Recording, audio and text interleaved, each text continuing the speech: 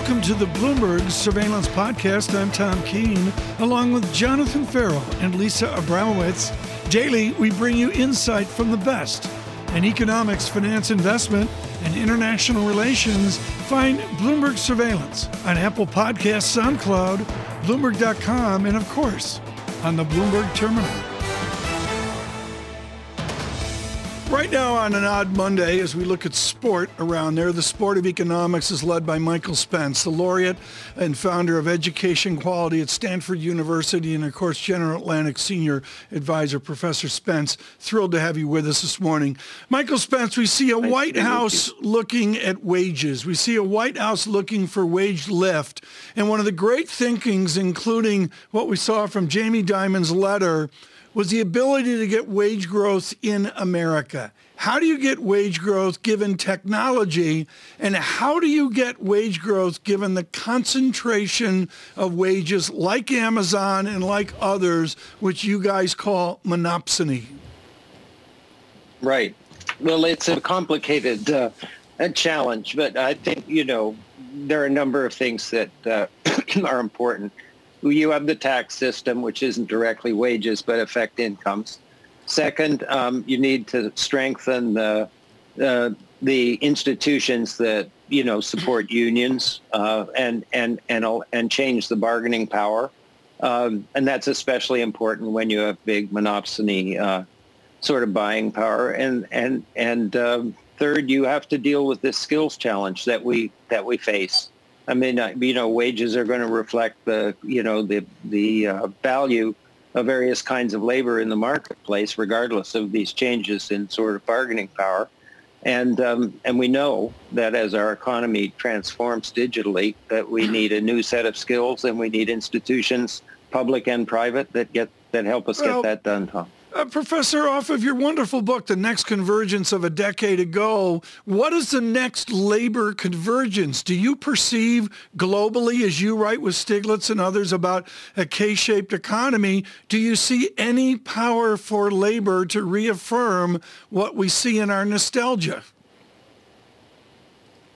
Yes, I do, actually. I think we're in for, a couple of things. One is a very powerful recovery that's underway in America, and I think will come with a slight lag here in Europe.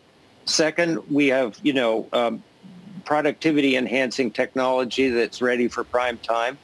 And third, we have governments that have decided that they need to use their fiscal power to make sure that the demand side of the market, and particularly the employment side, is good. So if we convince, a sufficiently large part of the economy to engage in this process of innovation, I think we could have an employment and productivity boom and a real change in the dynamics that we've been seeing for the last couple of decades. Michael, does a minimum wage gap, or the idea here of some sort of minimum wage that's higher than where it is now, lead to higher wages, fewer jobs, or both? Well, this is controversial within the economics profession. So, and you'll get views on all sides, sometimes politically motivated and sometimes just because people reach different conclusions, Lisa. But bottom line is minimum wages probably don't cost us much employment. They affect the incomes at the lower end of the income spectrum, but they don't actually have much of an effect on, this challenge we face in sort of raising middle incomes relative to the sort of the top 20%. So it's an important tool.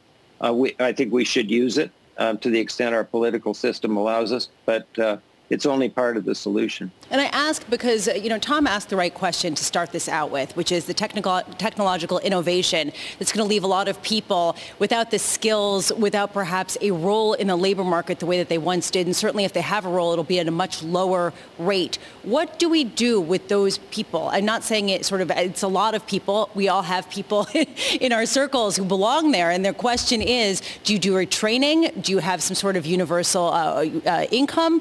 What's your view? I think you use all the available weapons, Lisa.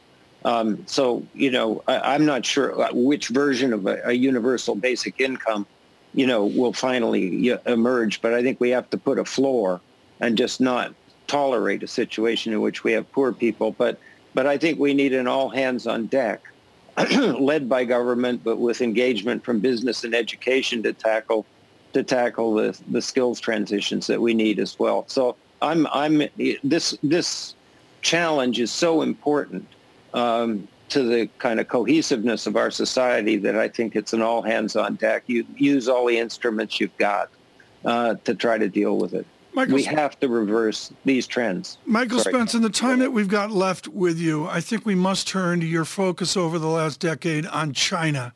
There's a lot of fears out there. I'm going to say there's some misinformation, but what I mostly note is a careful, considered study of the axis between Beijing and Washington. How much power does Beijing have? Well, they have a lot of power now because they have a big, thriving economy. It's recovering quickly. It's technologically and in other ways dynamic. I mean, in every country, including China, if they make some big policy mistakes, they could screw it up. But on balance, they have an enormous amount of power that stems from primarily their big domestic market, which people want to have access to as investors and as in terms of trade. So they're powerful, and we have to deal with them as a powerful potential trading and investment partner and competitor. I look, Michael, at China, and I look at Hong Kong and how it's changed. What would you recommend if you were consulting to the major Western banks on Hong Kong? Should they sustain in Hong Kong or take a different strategy? No, I think that, they will, I would recommend that they try to hang in there and comply with the laws. But I mean, Bill Wrench made some very interesting remarks, I think, in reporting to Congress. He basically said, we're approaching, a kind of slow motion train wreck in which the major multinationals, including the banks, are going to find themselves straddling borders and one way or another, not in compliance with the laws and regulations of where they sit. Either way they go. So I think they need to be aware of that and the risks that are associated with that. But I wouldn't recommend a precipitous withdrawal at this point. Michael, stay close. I just want to summarize a piece coming out of the White House right now about the labor market and average wages. Tom, you might find this interesting. A couple of weeks ago, we had Jared Bernstein put out a piece on the base effects ahead of the inflation report. And Cecilia Rouse, the chairman of the Council of Economic Advisors over at the White House, has put out a piece just on average wages. Really, really intuitive. I think easy to understand for people with an economics background, perhaps counterintuitive for other people looking at what happened last year, April 2020. Because of compositional effects in the labor market, we had a lot of the low earners drop out of the labour force, and wages actually surged at a time of immense weakness in the economy. And I think what they're preparing people for, Tom, is just to indicate when that labour composition shifts the other way, you could get negative wage growth in the United States of America, and essentially concluding it's nothing to worry about. So we've had a Jared Bernstein piece a couple of weeks ago ahead of an inflation print, preparing everyone to say this is just base effects. And now we have a Cecilia Rouse piece coming out from the White House in a blog, basically preparing people for weaker wages because of compositional effects. Michael, if I can bring you back in just quickly. The economy is going to be pretty complex and nuanced in 2021. This seems to be a big effort from the White House to help everybody understand the signaling that we should take or maybe shouldn't take from economic data. How important do you think that is for this year, just in terms of how we respond, react on Main Street to things like headline inflation, economic data every single month? Well, I think it's very important. I mean, the narrative really matters, and they're right. If we get a major recovery in the shutdown sectors, that we've talked about many times before, which tend to employ the lower end of the wage spectrum folks, if they come back into the labor market or are just reemployed, then you could get something that looks like a bad signal from the point of view of an administration that is essentially said one of their high priorities is dealing with A, employment, and B, a fairer set of outcomes in terms of, so they want the recovery, but they don't want people to misinterpret the signals that are coming out of the prices in the labor market or elsewhere in the economy. So I think it's really important. Michael, it's good to catch up, especially to get a final thought on that, because I agree with you. I think it's important too. Michael Spence there on the latest in this economy worldwide and the domestic story in America too.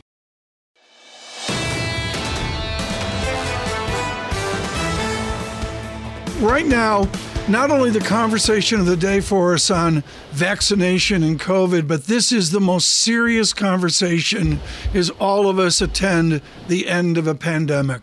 Ofer Levy is with Boston's Children's Hospital that barely describes his assertive work in pediatrics and in vaccinations and precision vaccinations for children. He is an FDA advisory panel member as well. Dr. Levy, thank you so much for joining us now. Is it safe now for an 8-year-old to get the first shot and then the second shot? Thank you for that. Look, we are blessed here in the United States to have 3 vaccines under emergency use authorization. The J&J is on pause. However, the youngest age group that can currently receive any of these vaccines are 16-year-old for the Pfizer product. At the moment, nobody under the age of 16 years is eligible to receive a vaccine. There are ongoing clinical trials to assess safety and efficacy of the coronavirus vaccines in those younger than 16 years of age. And to my view, as a pediatrician, that's very important. Well, of my time of, say, Leninger, biochem and all that, it comes up to this medical phrase titer, T-I-T-E-R, or maybe it's simply the dosage allowed. Do we just assume it's the same vaccine for children, just a smaller dosage for little people? No, kids are not just little adults. From the day we're born to the day we die, the only constant thing in life is change. And our immune system is no different. When you look at a baby all the way through an elderly individual, the immune system keeps evolving. So we cannot assume that a vaccine that's safe and effective in one age group is safe and effective in another age group. And often dose may be different, and immunogenicity, the ability of a vaccine to induce protective antibodies, could be different. Well, how much higher is the bar in terms of side effects for children, given the fact that they don't present with the same degree of illness on average? Thank you for that. We view it as very important to remember the future, our children, when considering this pandemic. And there are multiple reasons to want to have vaccines against COVID for kids. Although it's uncommon, severe COVID does occur in children in the form of a multi-system inflammatory syndrome in children, or MIS-C. Children do become infected and they excrete the virus, and they could infect parents or teachers or other children. And because childhood infection is often asymptomatic, other precautions won't suffice. And, the majority of vaccines in the world are given to kids. The majority of the global vaccine market is a pediatric market, and the infrastructure to deliver vaccines across the world is by and large a pediatric infrastructure. So if you want to get a high percentage of a population immunized around the globe for any infection, pediatric immunization is often the path. And so we view this as a very important component of the fight against this pandemic. Well, I want to dovetail this conversation with the J&J issue, and this is a delicate topic, but the idea that the J&J vaccine was paused in its distribution because of 6 known cases of this rare thrombosis out of 7 million inoculations given. Is the bar that much higher for unusual developments, even if they are marginal and very rare, when you're inoculating a population that is not as at risk? And I'm thinking about a possible recommendation by the FDA by Friday that perhaps the J&J vaccine can go to people who are older than the age of 50, but not younger. Well, vaccines are something that you give to healthy people, so they've got to be safe. And so there is a very big emphasis on safety, and that continues even after an authorization. Even after an authorization and you scale the vaccine and you're pushing it out to the population, there are passive and active systems to monitor surveillance for safety. And if there is a signal, even if it's a small and rare signal, as was the case with the J&J, it needs to be pursued. So although the pause is awkward, in my view, it's the right decision. And in the long run, that will lead to confidence in the public that the federal authorities are taking safety seriously. And of course, when you're developing a vaccine product for kids, safety will come first. And that's why there are rigorous clinical trials now that are double-blinded, placebo-controlled, prospective studies to assess safety and efficacy. And when the sponsors, such as Pfizer, believe they have the right data to indicate that, they will submit to FDA, and FDA may convene the advisory committee to look at those data. And as you know, those briefing documents are made publicly available to any American, so we have a very good and transparent process. Dr. Levy, thank you so much. Ofer Levy with us, too short a visit. We look forward to another conversation soon. He's with Boston Children's Hospital, their precision vaccine program.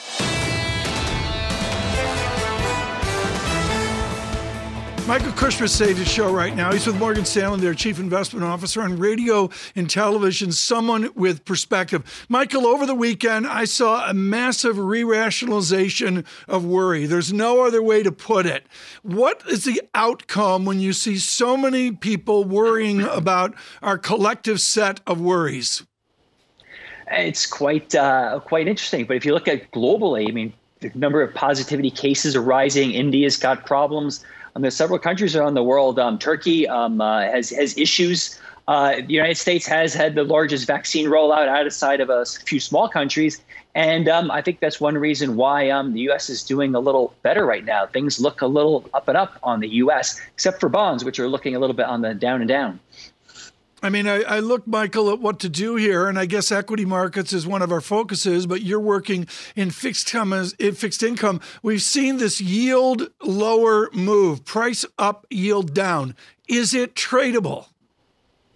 It's very difficult. We still think longer term, the trend in yields is higher. I'm not sure how much higher. We were talking about 2% kind of a longer term rate for 10-year treasuries.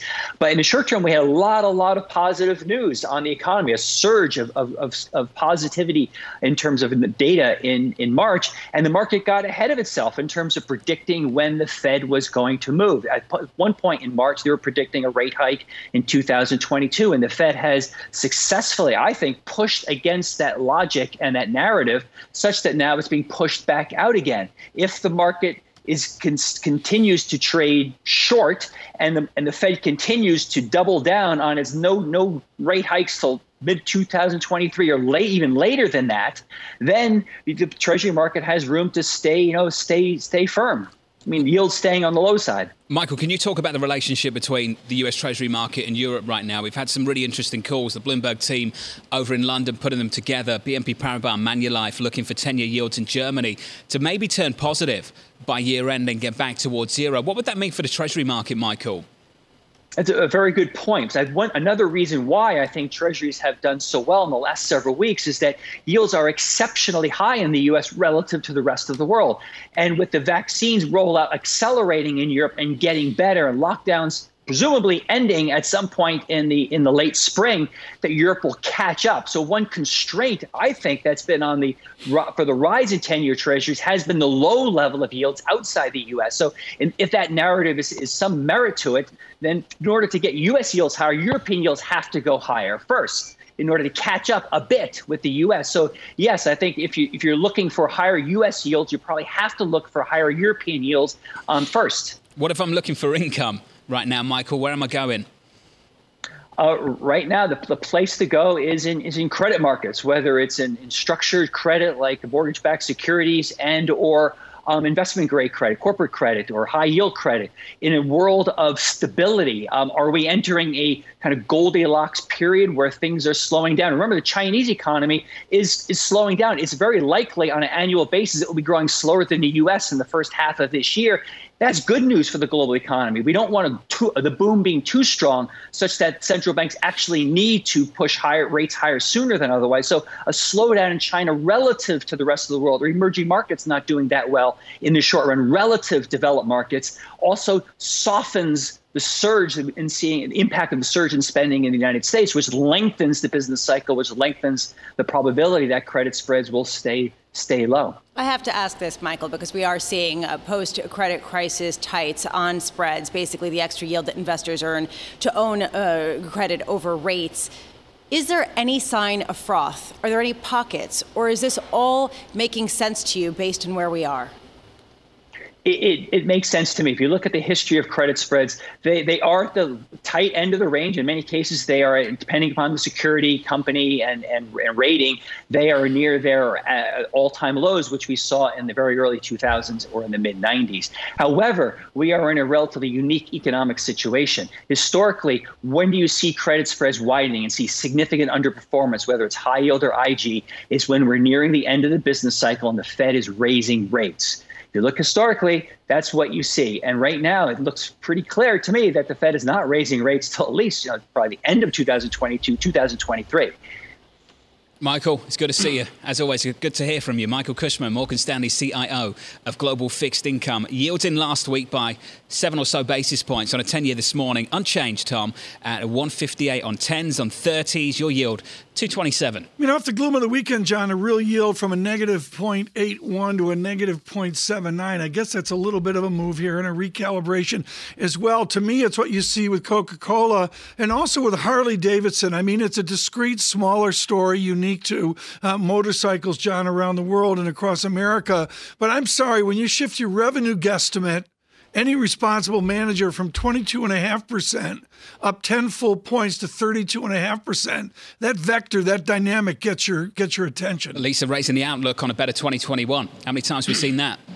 I'm struggling right now because I know you're going to make fun of me for being a Debbie Downer, but I'm just trying to understand the consequences of the moral hazard of allowing companies to pile on debt at very low costs. It keeps them alive for longer. What does it do down the line? Have we forever prolonged a credit default cycle, or is this going to be something that we will feel at a later date? And there is a question of the precedent that the Fed has set.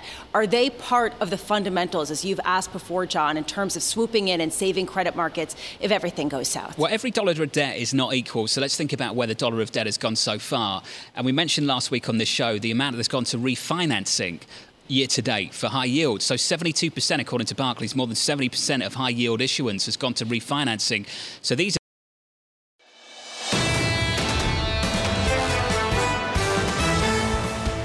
We are thrilled that Michael Scholl joins us right now with Market Field Asset Management. Of course, his great affection for one of those Super League teams, Manchester United. Michael, I want you to bring this into the arc of this asset boom that we're in.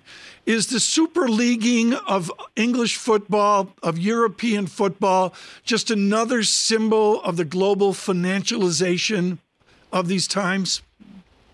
The short answer is yes. The commercialization of sport, has accelerated over the last 20 years.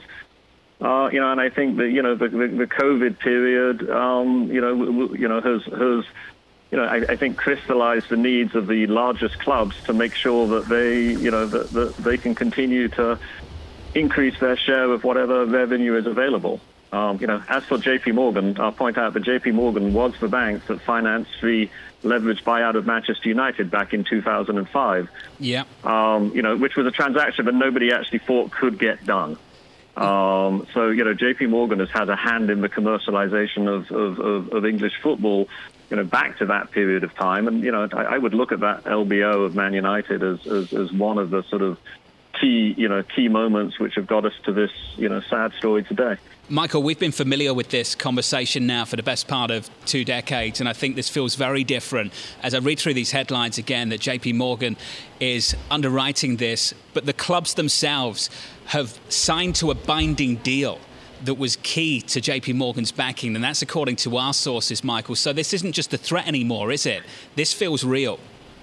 It does feel real. It's possible that some kind of political intervention will make it harder. You could have a windfall tax put on the clubs or something of that nature. And I'm sure any binding agreement has some sort of force majeure clause within it. But no, I think this is a genuine attempt to recast who owns sport. This is somewhat. It's a more radical version of the Premier League itself, which was an attempt of the larger clubs to take control of English football away from the league. In this case, it would be European clubs taking control of the sport away from UEFA. which is the European League. But no, this feels like a definite attempt to change things. It is possible that this particular proposal, gets diverted, but it will only get diverted by another massive shift of revenue and control towards the largest clubs within Europe, and this change is coming. Well, Michael, let's talk about what could jeopardize this just briefly. There has been a push from the domestic leagues to say that if you go ahead and do this, you won't be able to participate in the domestic competition. But I think the bigger threat is a threat that hangs over the players that participate in this, which is from FIFA, that could mean that these players wouldn't participate in the international game anymore and represent their country. Now, Michael, as you look through sports, can you think of a precedent here before and whether that is an effective stick to stop this from happening?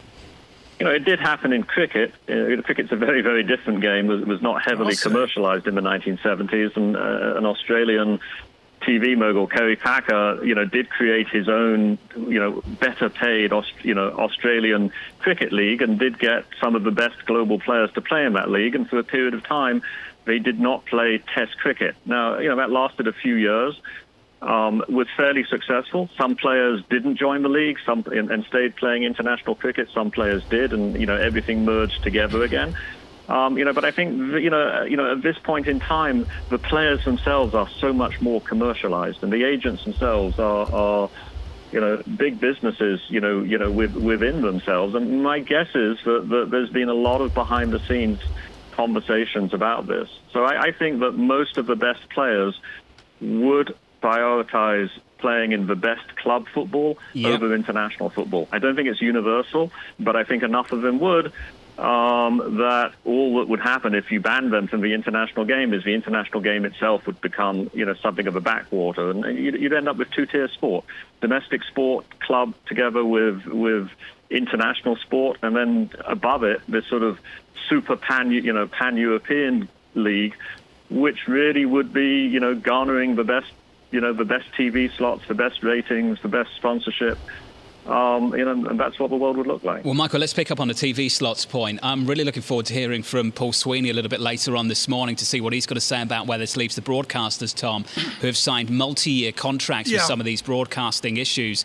In the leagues like the Premier League in the UK, for that matter, over in Spain too. I know recently one was just signed for Serie A over in Italy. Now, you telling me those broadcasters will stick to those deals or won't try and come back again and say, hold on a minute, if you've not got Manchester United, if you've not got Real Madrid playing, you've not got Barcelona playing, what am I paying for? And we'll have to see, and we welcome all of you on radio and television. This historic moment where an American bank, J.P. Morgan, will finance the changing of English football and, of course, all of European football as well. Lisa? Yeah, well, this is the question here, the idea of U.S. banks moving into financing European football. Is this an investment opportunity? Is this a rejiggering of the entire financing of the major European sport? Michael, what's your view on that in terms of European sports as a potential investment opportunity and U.S. banks having an increasingly heavy hand in financing it? The story of football has been that as revenues increase, the sort of, so much of the money ends up leaving the game to players and agents. So, I think this would be similar to what's happened when the value of TV rights has exploded. Yes, the clubs generate more revenue. They end up spending it greatly on player compensation, agent compensation, and transfer fees, which is a European football phenomenon. Do some of the sort of super clubs manage to continue to sort of increase their value? Yes, probably. But I don't think, I think that at the end of the day, European clubs probably close the gap on between their values and the values of the largest American franchises. But it wouldn't make European football more valuable than, say, the NFL or the NBA. I think I think that it would simply close the gap between one and the other. Juventus right now trading over in Milan are up by around about 15%. So this market likes what it hears. And Tom, I think the real tragedy of this, if there is one, for many people, is what happens to the smaller clubs. the smaller teams that get left behind in all of this and don't get to compete, or at least even try to get access to compete in Europe's largest sport on Europe's biggest stage? Well, this is important. Michael Scholl, again, Stephen from Hong Kong emails in and says, you haven't mentioned West Ham. Michael Scholl, I believe West Ham is not a Super League team. I mean, how do we keep West Ham and the others motivated to be part of elite football? I mean, you can't in that situation. You can create a second-tier competition, which is competitive and as I said, this happened in the English game. The English game used to be more unified until the Premier League came along. I think, as they say, it just becomes, as I say, it does become a two-tier. It does become a two-tier sport. I think there would be enough interest outside of this Super League to maintain something below it, but it would be second tier. And retaining young players would be much more difficult. So, as I say, I don't think you'd see the elimination of this second tier, but it would be a much drearier, less hopeful place. Funnily enough, on a sort of day-to-day basis, it can still be enjoyable. But, there's a sadness to it that, at the moment, any club over a period of time with the right financing and the right management can theoretically become a very successful club at the highest level. Michael, fantastic to get you on the programme to get your thoughts on this. Just a really important change for the world's biggest sport. Michael Scholl there, Market Field Asset Management CEO. That was wonderful.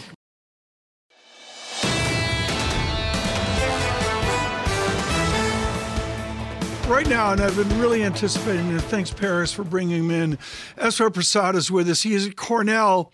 That barely describes the fact he is definitive on China with his tour of duty at the International Monetary Fund, his work at Brown in Chicago as well. We're thrilled that Professor Prasad could join us this morning. Eswar, I have all sorts of books on China right now. Stavridis and Ackerman's 2034, the book by Kishore Mahbubani, the book by George Magnus. And within all of this is amateurs like me oversimplifying, of getting things too simple. Give us one window into the complexities of this modern China.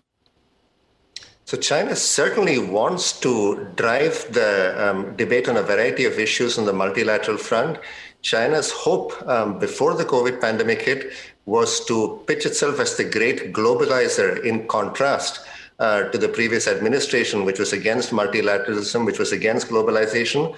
But now things are shifting. There is pushback against China, including from many of its close trading partners, such as Australia.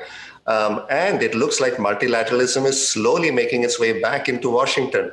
Whether the world is going to buy Washington's move towards multilateralism after what happened over the last 4 years remains to be seen.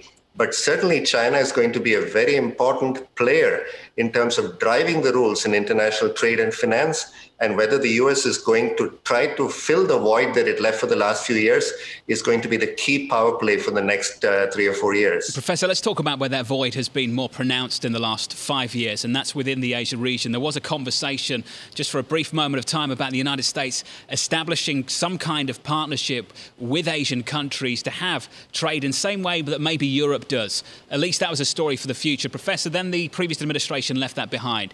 Do you see them re-establishing that down in DC, an effort to put a stronger foothold within the region in Asia to attract those countries to deal with the United States in a way that they haven't been able to?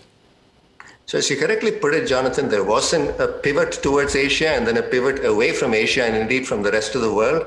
And now I think we will see a more gradual pivot back towards Asia, because that's where a lot of the action is. And the Biden administration has made it clear, while it is willing to talk about multilateralism, it is going to take a tough line in particular against China. So on trade issues, the baseline of conflict that it came into with China, that is going to remain the baseline. So it's not going to go off the baseline. If anything, they're going to bring a larger set of issues into that discussion.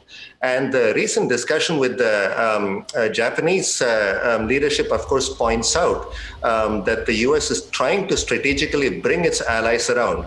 Now, the problem for countries in Asia is whether they can really trust the US, because they did trust the US earlier, even though they have very close relationships with China, both trade, financial, and political. And they're concerned now about whether they can really trust the US to watch their back. So I think what the Biden administration does in terms of not just talk, but action in the next 2 or 3 years is going to be really crucial.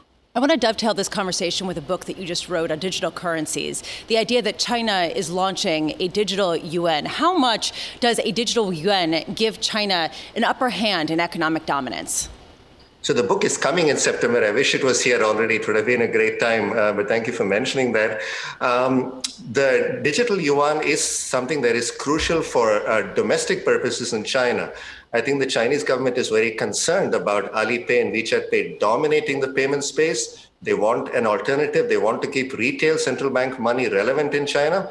But is this going to rival the dollar's dominance in any way? Not really. Most international payments are already digital. And ultimately, what matters for a currency's role in international payments is how deep that country's financial markets are, how much investors trust it, especially trust its institutional framework, such as an independent central bank, an institutionalized system of checks and balances, and so on. China doesn't quite have that. So certainly the digital yuan, in addition to China's cross-border interbank payment system, which is the payment system that can talk with other countries' payment systems, will help the yuan become a more important international currency. But a larger reserve currency, that will take a lot more. So we hope that when you come back, that book is published and we can have that conversation then. Eswar Prasad there, the Cornell University Senior Professor of Trade Policy. This is the Bloomberg Surveillance Podcast. Thanks for listening. Join us live weekdays from 7 to 10 a.m. Eastern on Bloomberg Radio and on Bloomberg Television each day from 6 to 9 a.m. for insight from the best in economics, finance, investment, and international relations. And subscribe to the Surveillance Podcast on Apple Podcasts, SoundCloud, Bloomberg.com, and of course, on the terminal. I'm Tom Keene, and this is Bloomberg.